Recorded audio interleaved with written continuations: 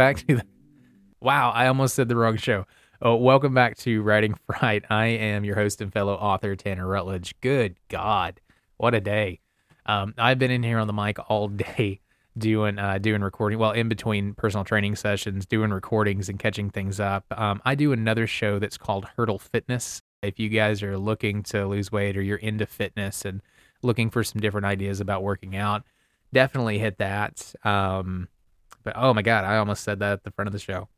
Anyway, today's episode, just going to do a recap and talk about where I've been because I've been off the mic for a little while and for this show. And yeah, just get caught back up. Or I'm also going to talk about shopping for an editor. So as I go through writing my first book and the different stages of production of it, I want to make sure that I do an episode so that I can help you guys avoid some of the mistakes I made and some of the pitfalls that I had as I was going through the process. So was really hoping to get the Haint out in March, which would be this month. Fell short on it. I just got too busy, and that's a reason why I haven't been on the microphone for this podcast. I've just been busy. So the lockdown is officially over.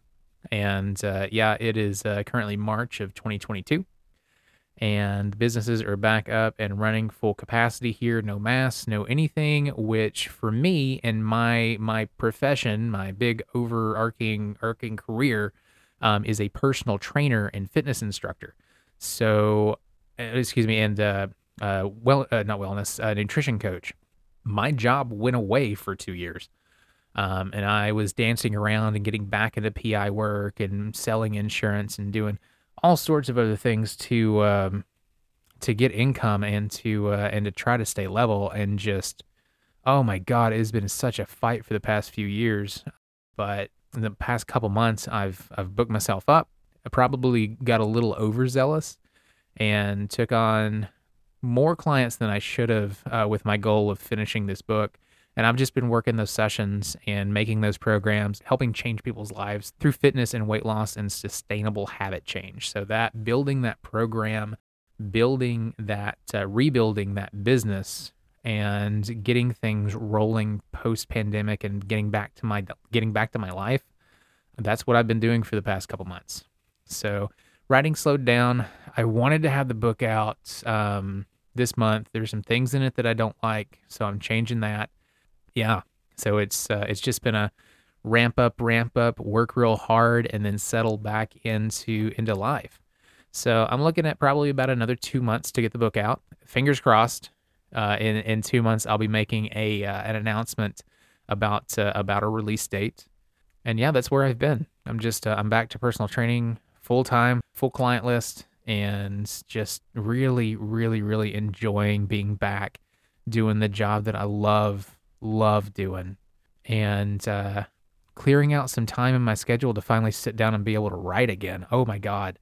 I know life goes up and down, and as a writer, man, there are some spins, especially if you have some sort of profession outside of writing that you have to keep going and that pays your bills. It gets wild sometimes, and it sucks, but every once in a while, the writing has to take a back seat until, you get up to where you can actually pay your bills with it and make a good living and replace the income from that day job.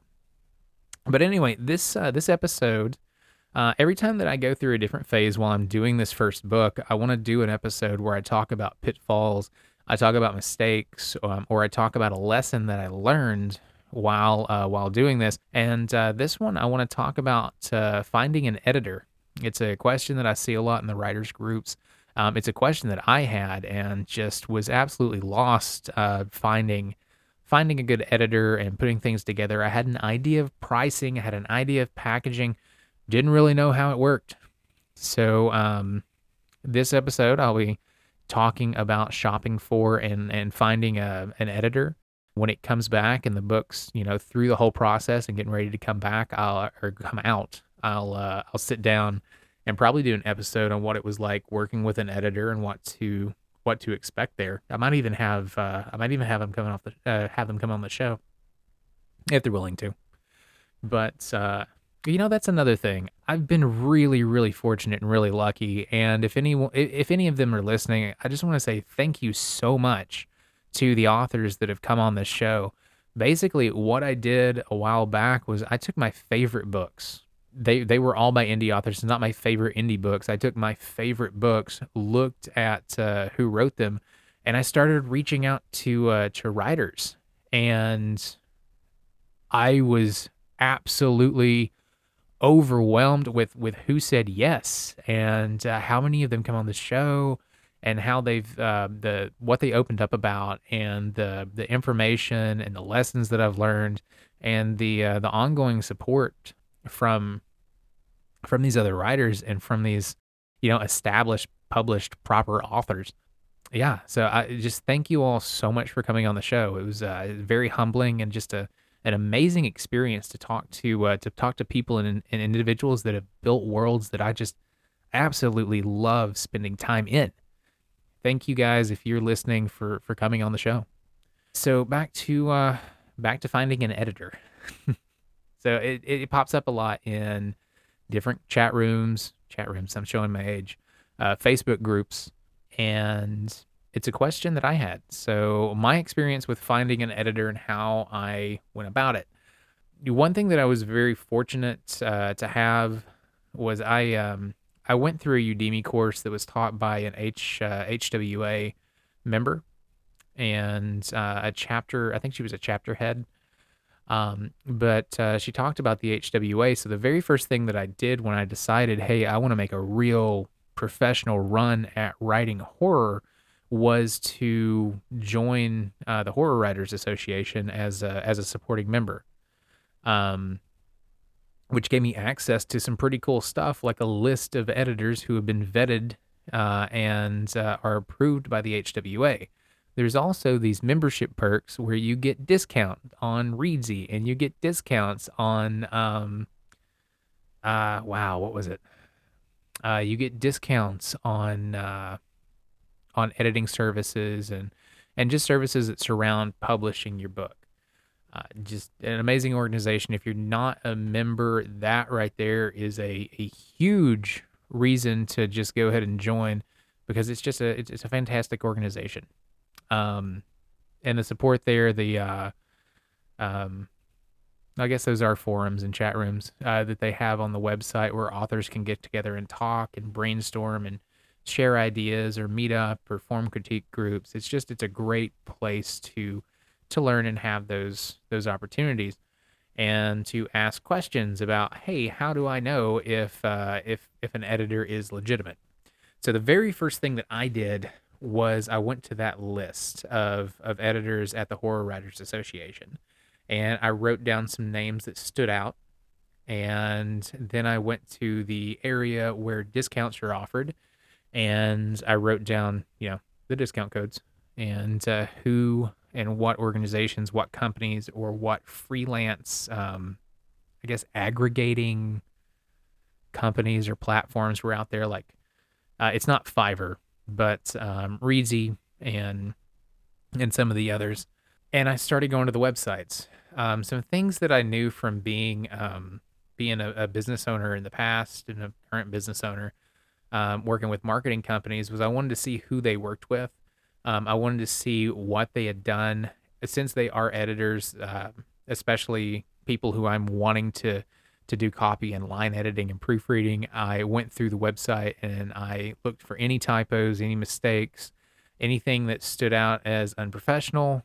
Um, the ones who had like a ton of grammatical errors and stuff in their websites, I cut those out. And those particular ones did not come from the HWA. Then I went through and talked. Yeah, no, sorry, that skipped in a step. So then I went through and I found who they worked with, and I found the books that they had worked on as an editor, that they had listed on their website, and authors they'd worked with that were listed on their website. And I went through and I bought some of those books, and I downloaded free samples, Kindle editions of some of those books, and I read them. I wanted to make sure that I didn't just read one book that was edited by each of the editors that I. Got to be a better way to say that, but anyway, that's what an editor's for. I wanted to see the quality of their work. And I knew that just from reading one book, an editor can make all the suggestions in the world. It is up to the author to revise the book. So the book itself is not always, a single book is not always a good representation of how good that editor is. So I went, and that's just something I hadn't heard that said.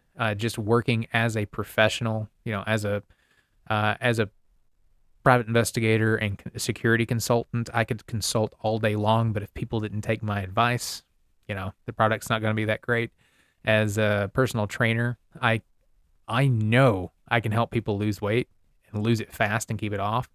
But if people do not take the suggestions I make seriously and don't take my advice, well, the results aren't going to be that good. And that's the same way for editors. So I wanted to read a wide range of works that they had been a part of. And that weeded out some folks. So make sure you read those. And I just went through, and if it was, I didn't particularly look at story. What I looked at was poor character. I looked for poor character developments, weird freaking plot holes, weird endings, which usually were horrible because of a massive plot hole, and just weird sentences and weak writing. And everybody's going to have one or two authors that they work with that have some pretty big technical issues with the story. But if there were multiple technical or stylistic issues that popped up across multiple books, it gave me an idea that maybe it was the editor. So I weeded out those names. And that's when I started emailing and calling and talking to people. And I looked at the emails that came back and the text conversations and the conversations that I had with people. And I made my decision off of that. If I liked the products that they had worked on, if I enjoyed the books that they were, or I thought the books were a very high quality, high caliber, and we seem like we're going to work really well together because I'm looking for someone to work with long term, that's where I made my decision. I will hopefully have him on the show. I'd like to get my editor on the show to talk about what it's like working with an editor. So anyway, that's my advice on shopping for one. Go to a trusted source, get that information, go check them out in detail, because your book, especially your debut book, is incredibly important, and a bad editor can make or break it.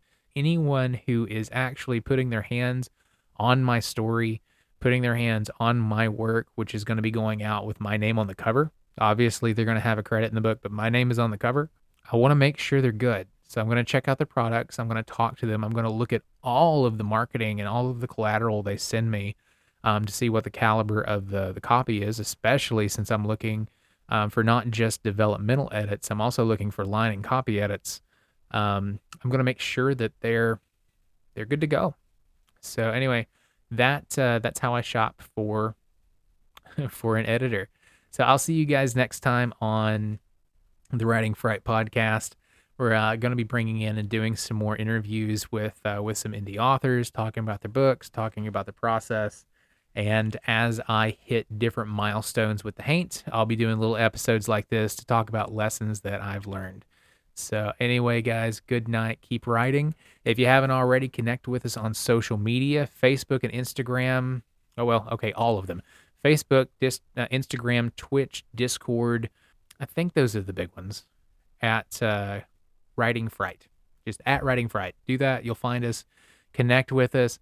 On Twitch, I am going to start doing some Write With Me's. So when I'm doing my writing time, and I will be at my little desk in my little dungeon basement working for probably about 2 hours this Saturday. And I'm looking to put that up on Twitch. So if you haven't already, go there at Writing Fright and sit down and have some writing time with me from about 9:15 a.m. Eastern time this Saturday. And I'm going to sit down until I hear footsteps upstairs. So probably about 2 hours. So you guys have a good night, and hopefully I'll get to interact with you a little bit on Twitch.